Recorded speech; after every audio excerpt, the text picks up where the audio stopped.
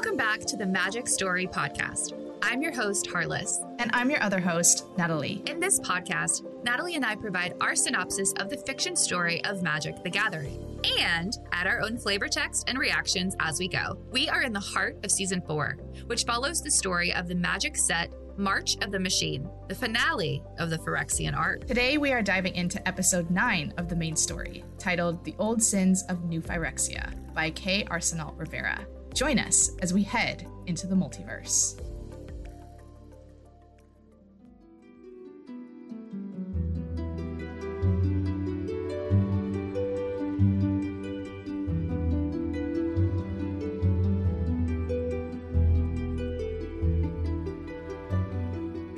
So Natalie, I think you're going to be jealous because I actually got to meet K. Arsenault Rivera in Minneapolis. I'm so jealous right now. She is so fantastic. And I have to admit, I think I fangirled a little bit because I just wanted to talk to her about to be fair. Yeah, I just wanted to talk to her about every little thing from this season.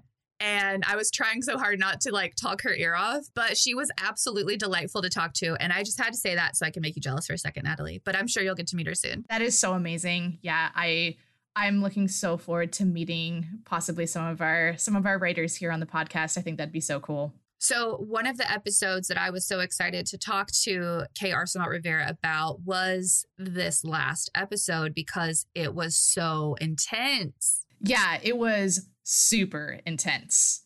So much happened.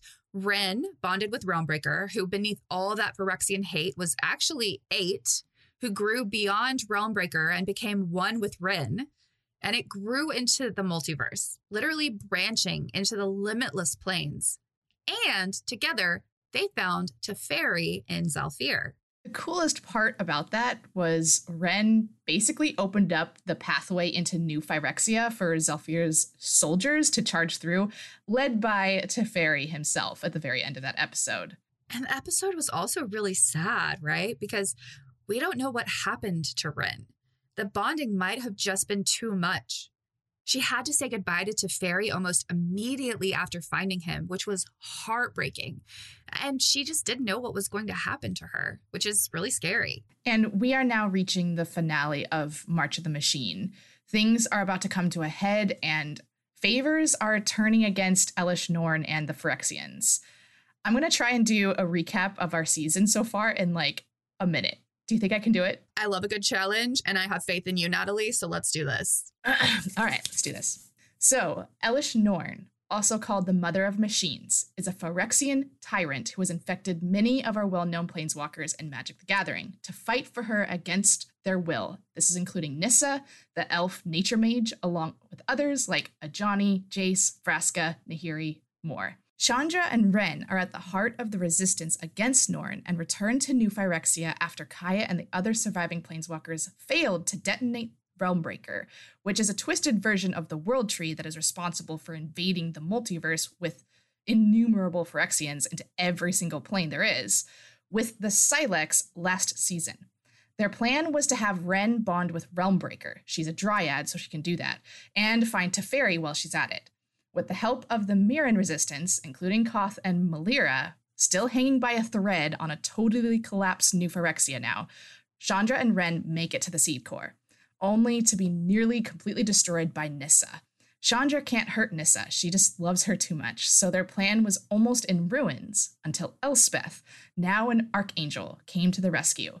Elspeth and Elesh Norn faced off head-to-head while Chandra raced Ren to the base of Realmbreaker. They finally make it, and Ren merges herself with the tree, finds Zhalfir and Teferi, and opens the way for war to descend on New Phyrexia, for Norn to finally meet her match. It's the whole might of Zhalfir and our surviving planeswalkers and Archangel Elspeth against the Mother of Machines, her Evangel planeswalkers, and her praetors, Vorinclex and Jin Cataxius. Oh my gosh, that is already so much. Oh, and let's not forget Karn, Golem Planeswalker all the way back from Season 1, who's been disassembled by Norn and in agony in Norn's throne room this whole time. Also, we'd seen other planes of the multiverse fight back against the invasion.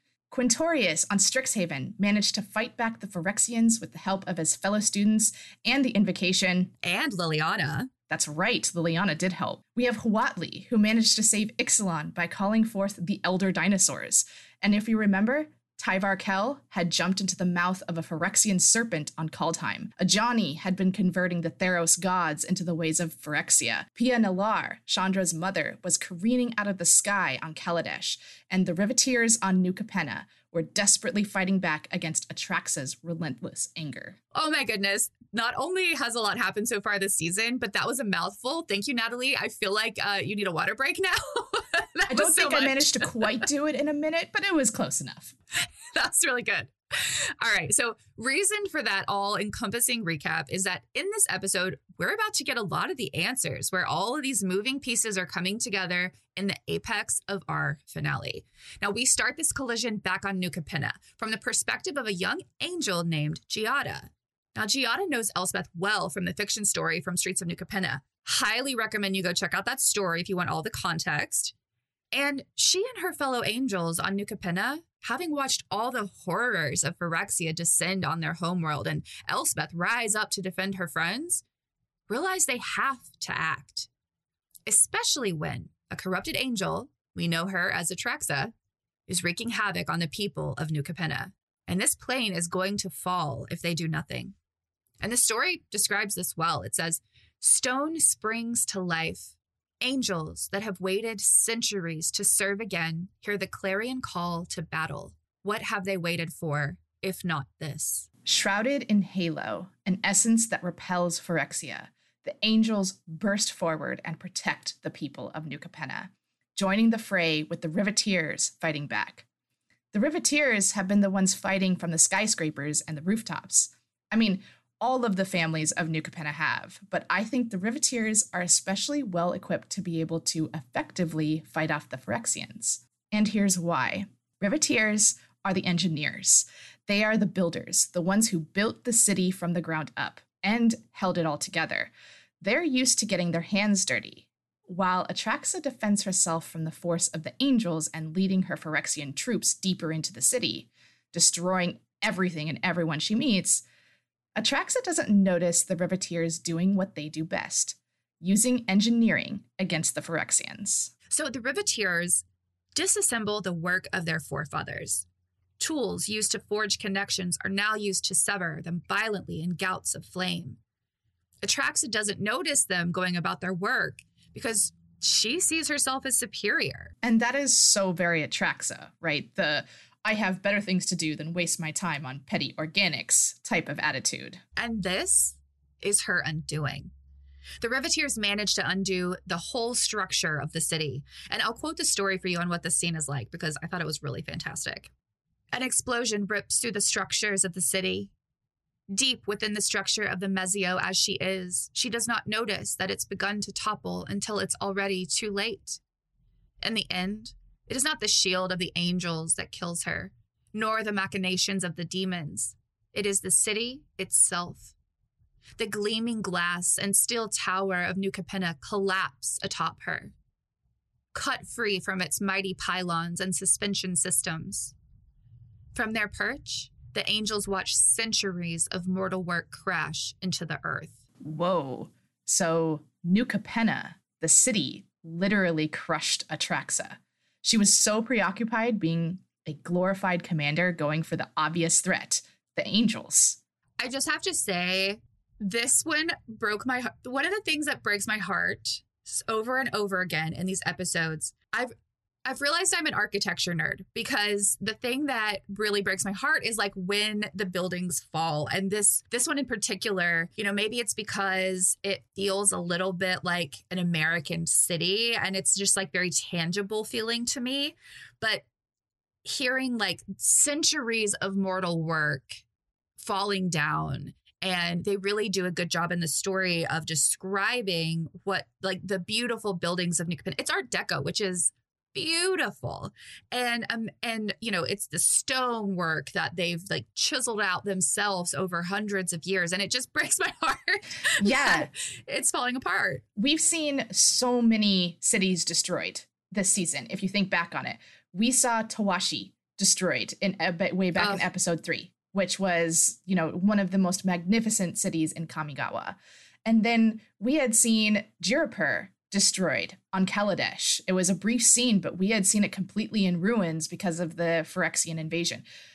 Cities in Ixalan, like large ancestral cities in Ixalan, Yes. were abandoned and destroyed because of the Phyrexians. I mean, it's just, and now New Capenna. And New Capenna is a huge city. You had, like we had quoted from the story there, hundreds of years worth of mortal work gone. And it was to destroy Atraxa. But like you said, Harless, that's not without a casualty. And that casualty was New Capenna, the city itself. The city itself, exactly. But I will say it seems like the perfect justice that the Riveteers, the hardest working family faction of New Capenna, like these are your blue collar workers. These are people who go in and get stuff done and they build the city that everyone else lives in. They are the ones that managed to take down the Praetor that had come to take their city away from them. And I love that so much. It's such a good like rising up story. They built this city. They get to decide when to take it down and for what purpose. And they don't need angels to come and save them.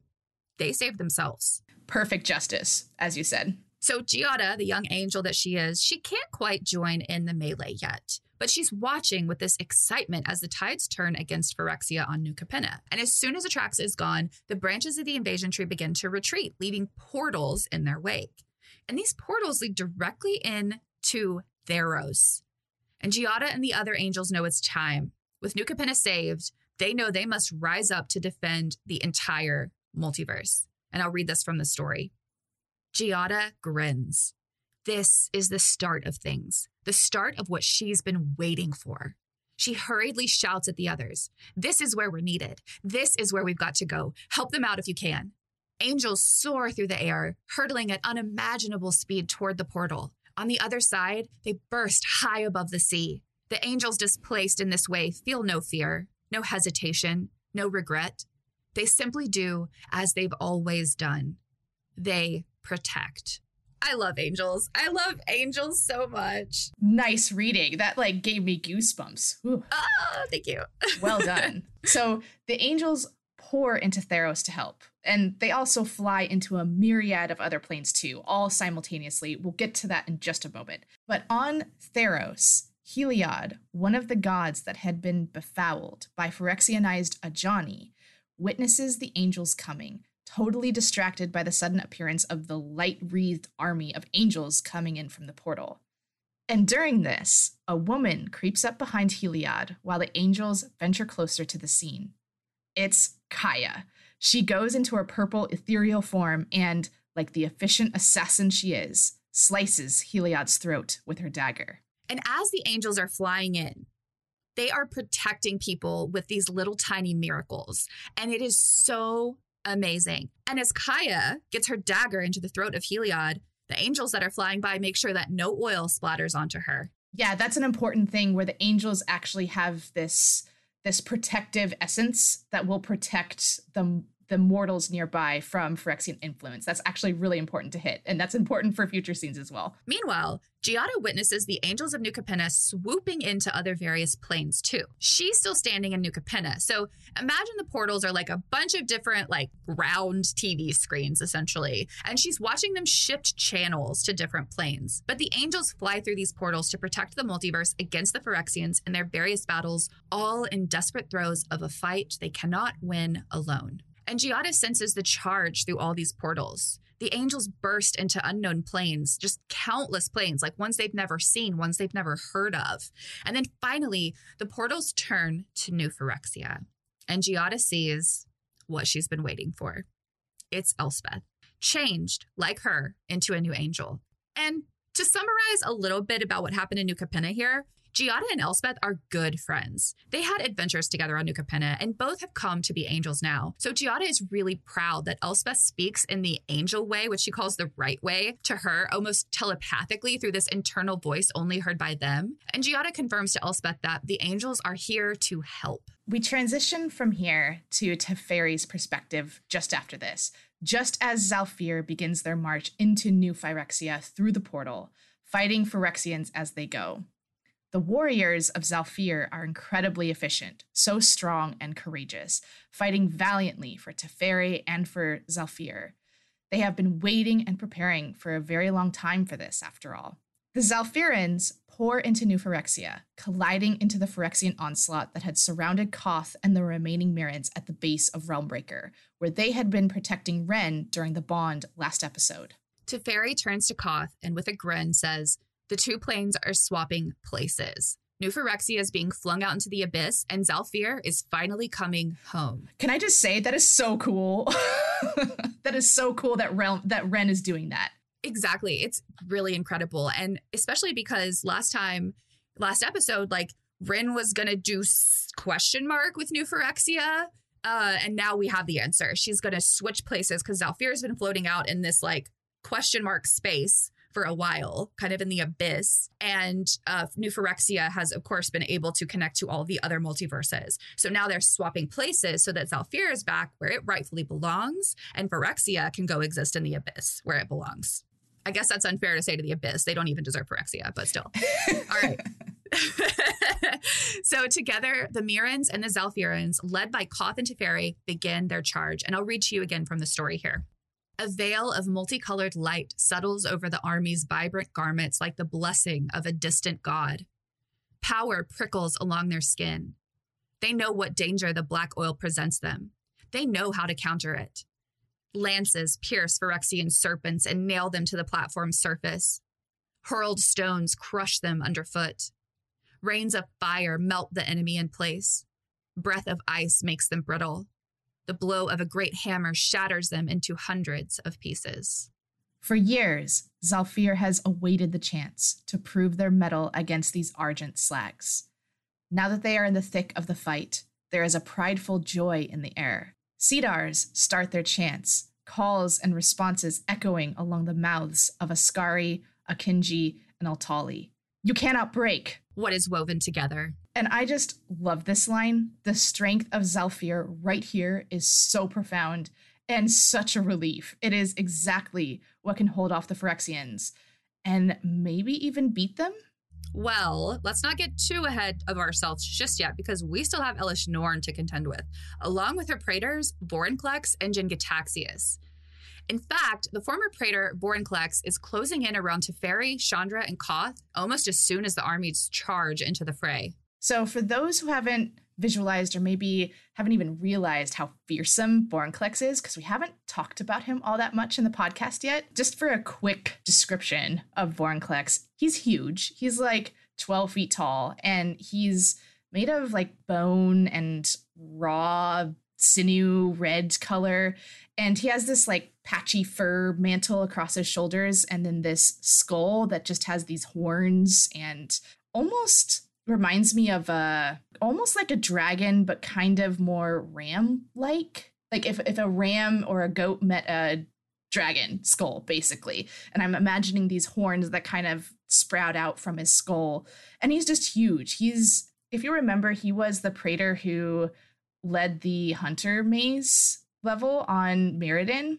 And so he has this whole mentality of predator and prey, and he is an apex predator. So he is a praetor of immense strength and immense power, and he just has brute strength, and that is what he's terrifying. Natalie, it sounded like you almost said apex praetor and then fixed it to apex predator, but I also think apex praetor is correct, right? Like, he is an apex praetor. Like, he's one of the scariest, toughest, biggest, baddest praetors, and he's here to contend with them. Yeah, and there's actually this showcase piece by Richard Luong from Kaldheim that is probably my favorite art in the whole set, but it is horrifying. So it's the alt art from the card Vorinclex Monstrous Raider, done in this pen and ink comic style with Vorinclex's head in all of its fanged, clawed terror, literally holding a human, which looks tiny in comparison, in his claw-like hand while he tears apart what I can only assume is like muscle or bloody tissue with his teeth. And it is such a stark picture of what Vorinclex is. Like you said, an apex predator, an absolute Phyrexian monstrosity. Yeah, it looks like he's eating like raw beef jerky. Yeah, that's what I imagine. The way that I is think like it, he's just tearing it apart. Yeah. Yeah, it's pretty gnarly.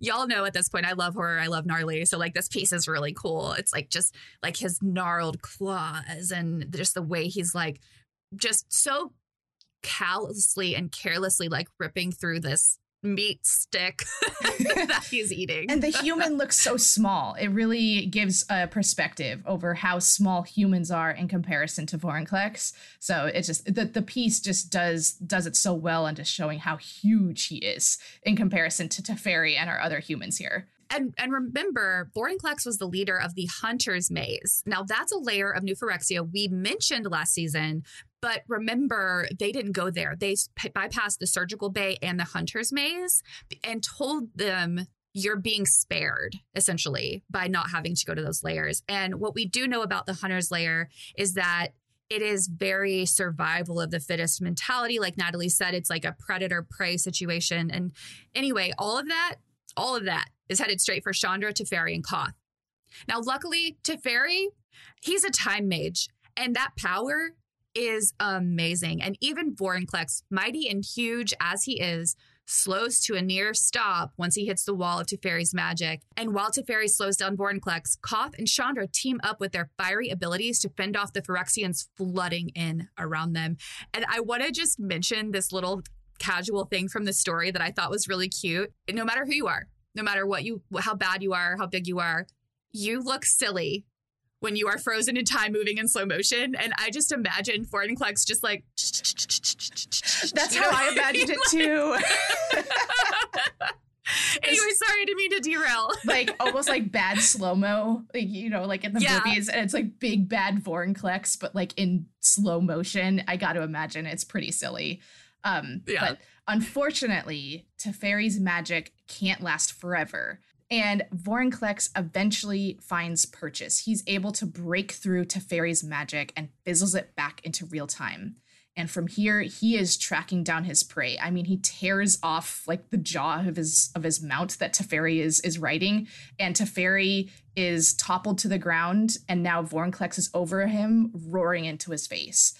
But Teferi is not afraid of the Praetor. Not this time. And while Vorinclex was just honed in on Teferi and was going to hunt him down, a Zhalfir warrior and a Skari woman named Shella ambushes Vorinclex from behind, and she cleaves Vorinclex's head from his shoulders with a blazing sword.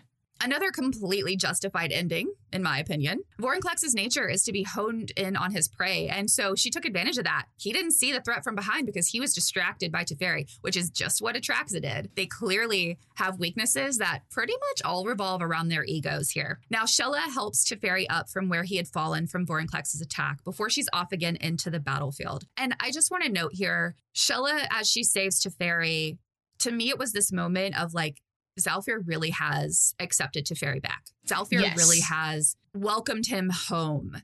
And I thought that was really beautiful to see someone defend him and really come to his aid, specifically to his aid, not just I'm helping somebody. No, I am protecting you because you are Teferi. So that was incredible. Yeah. Now, after this happened, Elspeth, who is kind of like flying right above Teferi, and Teferi looks up and is surprised at first to see that Elspeth is an angel.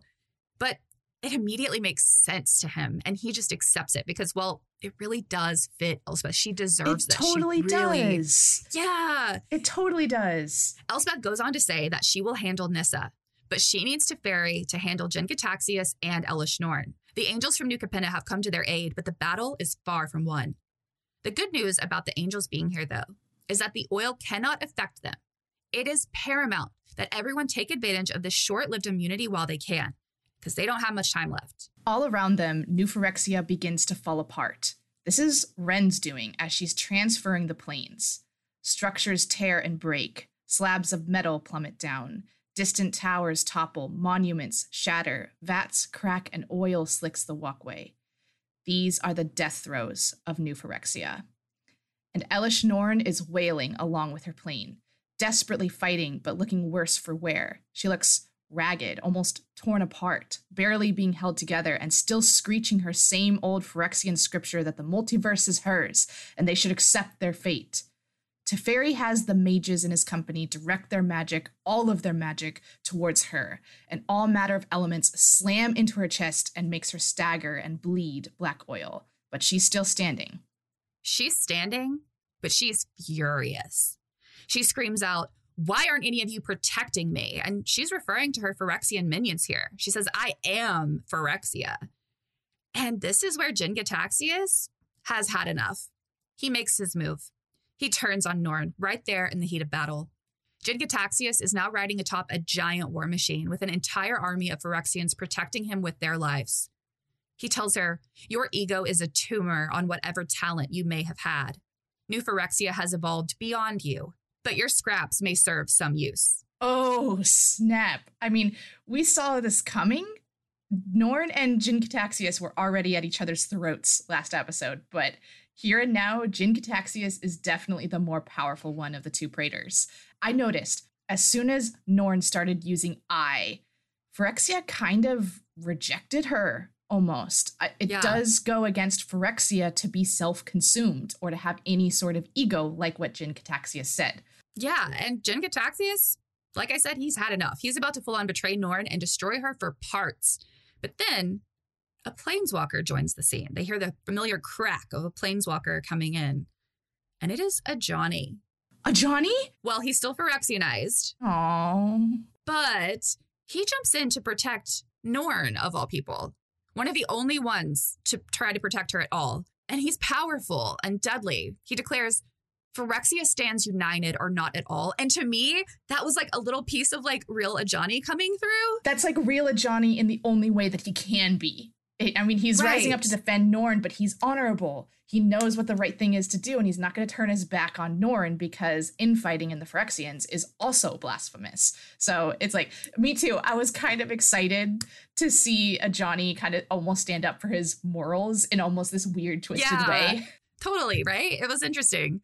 And again, it's like, with Tamiyo, in her own way, she rejected Phyrexia. Ajani is easily just as far gone as Tamiyo, but here he is still showing a little maybe glimmer of who he used to be. So Jin-Gitaxias' forces leap at Ajani and Norn, ambushing them. And the Phyrexians now fight against other Phyrexians. Teferi decides to just let them destroy each other and weaken Norn. He cannot stop them. However, as soon as Ajani is blasted by all these different types of magic, he falls onto his back and is immediately netted and bound by the Zhalfiran warriors who rush in to end him. But Teferi instinctively just says, this is Ajani, right? Like Ajani, his fellow planeswalker, his friend. So Teferi tells his forces to take Ajani alive rather than kill him. And the Zhalfir warriors do. They drag Ajani, who's fighting and thrashing against his restraints, from the fight. And meanwhile, the other Zhalfirans capitalize on such a rare, fleeting moment of opportunity. The infighting between Jin-Gitaxias and Norn weakens both praetors, and this time it is Jin-Gitaxias who will meet his end through this very mistake. His focus was so much about Norn, it was like he'd forgotten about the mere organics here fighting him. And this is from the story. Always the Zhalfiran war chants and drums lend them vigor. As Phyrexia dies around them, the Zhalfirans are more alive than they've ever been. When the praetor turns to behold the splendor of their valor, he laughs, for he does not know fear. Is this the best you can muster? Organics? He gestures with his claw. Spikes shoot from the flanks of his war machine, impaling the beasts who strive to break it. Blood spurts onto the glass as the animals howl. Look around, Teferi calls. It seems to me New Phyrexia's the one getting left behind. And Teferi, in a very cool moment, unleashes his time magic while ducking a strike from a centurion. Everything slows to a stop around him. Even Jin-Gitaxias himself. He can only hold it for a second, but it's enough. A Zhalfiran warrior leaps up with a warhammer and crashes it down onto Jin-Gitaxias' war machine, cracking it right through the glass that had protected him.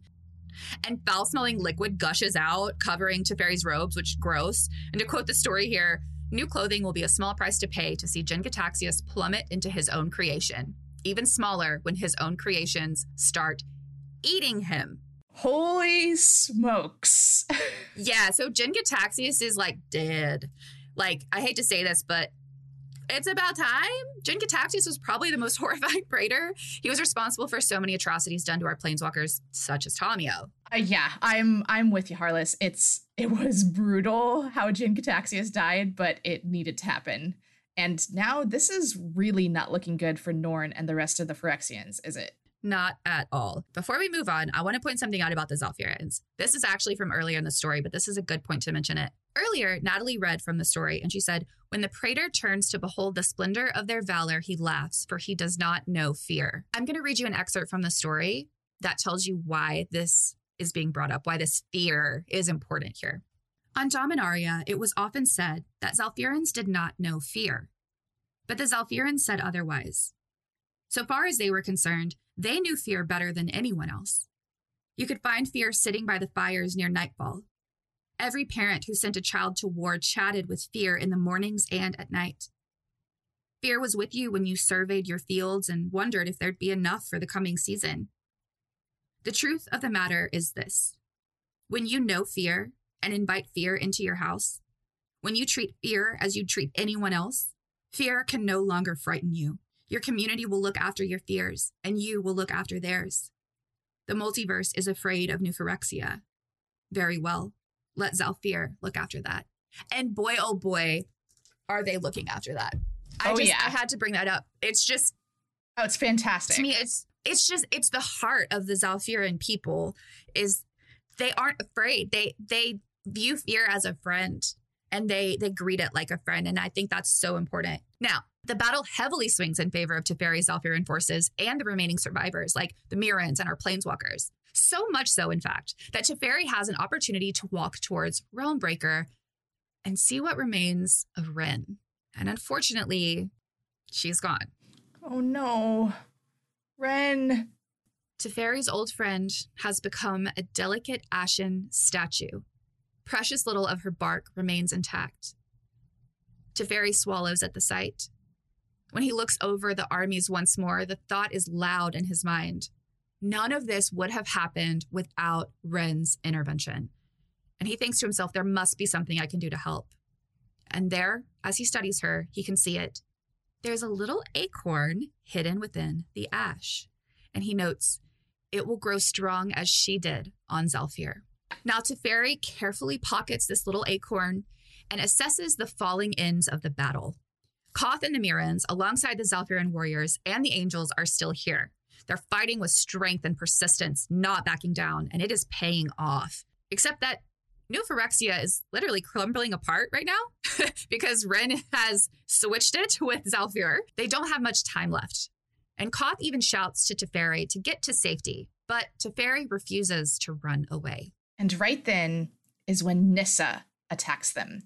She screams out, "You ruined everything!" Here, Chandra tries to plead with her to see reason, to beg for her to come back. New Phyrexia is gone. But of course, Nissa doesn't listen. And so this time, Chandra knows she can't attack her. She tries a different tactic. She approaches Nissa with her hands up and says, "If you want to kill me, here I am. But I know you can't." Ah, that's so Chandra. Yeah. And it's so intense and it's scary because will she? Right? Ah! Yeah, like this is Phyrexianized Nissa. She's had every opportunity. I think what Chandra's thinking is that Nissa has had every opportunity to kill Chandra and still hasn't. And so I think there's something fighting within Nissa too that can't hurt Chandra or can't kill her at least. And so I think what Chandra does here is just enough of a distraction for Elspeth to fly up behind Nissa and sort of knock her out with the handle of her sword. And Nissa is rendered unconscious from this, and she falls from her perch that she had built with all these roots. But Chandra is there to catch her. She races forward, and she actually catches her. So just to recap that really fast, Chandra's like, "You're not going to kill me. I know you're not." Distracts her. Elspeth takes the hilt of her sword and just bops her in the back of the head so hard she falls unconscious, and Chandra catches her. So Nissa's kind of out of the picture. But the Phyrexians are quickly crumbling apart, as is their world. However, there's one last thing Teferi has to do. Teferi approaches Karn, who asks him pretty coherently and humbly for just a moment so he can try to reassemble himself. He wants to be able to walk out of here. And he does. He uses pieces of Phyrexia itself, metal slabs that are literally falling all around them, to build up his body again.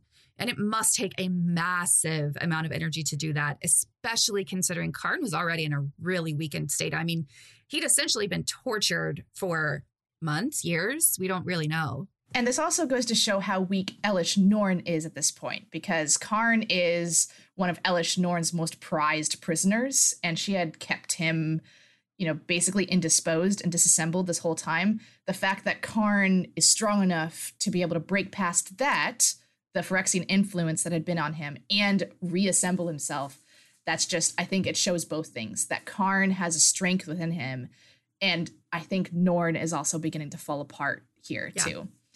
And now with a new body, Karn knows what he must do. On the horizon, Norn's torn through most of her own army. No longer does she stand tall and proud above the other new Phyrexians, for they have taken her legs.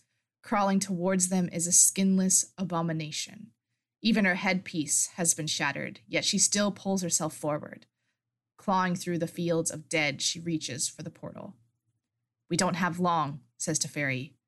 "No, we don't," agrees Karn. Karn instructs everyone to leave New Phyrexia through the portal. Now. But Karn stays. And as New Phyrexia falls apart around him, Karn describes the heaviness he feels.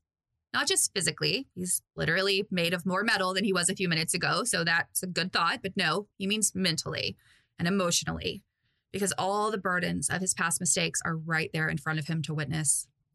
His creation, Mirrodin, then New Phyrexia, that had risen and then fallen, and the Phyrexians too, all his creation, they had risen and now were falling. And he has so much remorse for all of it. And with the last of his energy, the last of what we know Karn to be deep down, he approaches Norn, and with his planeswalker ability of being able to manipulate metal, he disassembles her. He literally takes her head and tears the pieces of metal from her until she is nothing but a red smear of sinew and blood on the floor. And right, like very exciting moment here, and well earned, Karn. I feel like being able to disassemble, for a nice word, the person who has caused so much destruction to you personally and to other people is incredible, but also, right, he's taking responsibility. Yeah, and this is from the story. So this is not a happy moment for Karn. We're kind of rejoicing as readers and listeners. We're like, woo, Norn's dead. But obviously this is very difficult for Karn. So I'm quoting this from the story on what he feels in this moment. "To assemble something is a delight, a puzzle that pleases him in a way few things do. The interplay of connected gears and axles is as exquisite to him as any song. Music, he's found, is quite like building a machine. Every piece of an orchestra must function in respect to and in tandem with its fellows. A conductor oversees the processes much as an engineer oversees his creation. In music and in creation, there is unity. In destruction, there can only be solitude." Oh, I love that line. In music and in creation, there is unity. In destruction, there can only be solitude. That is... It gave me shivers. It's so good. It rings so true. It's good Lord K. Arsenal Rivera. You're a good writer. All right. So Karn forces himself to be present and aware of what he is doing. Instead of looking away and taking the easy way out, he burns the image into his memory forever.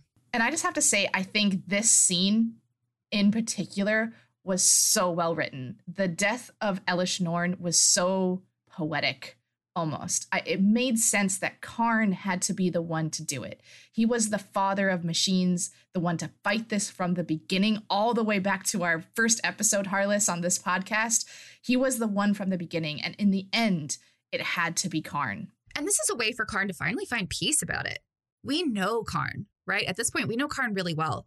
He's always going to carry the guilt about being the one to create the Phyrexians, the one to be directly responsible for all the loss the multiverse has had to endure at their hands. The atrocities are indirectly his to bear. But Karn saw to the end of it. He destroyed Elish Norn, conscious and himself, and not at all the vision of a Phyrexian, despite being a machine himself.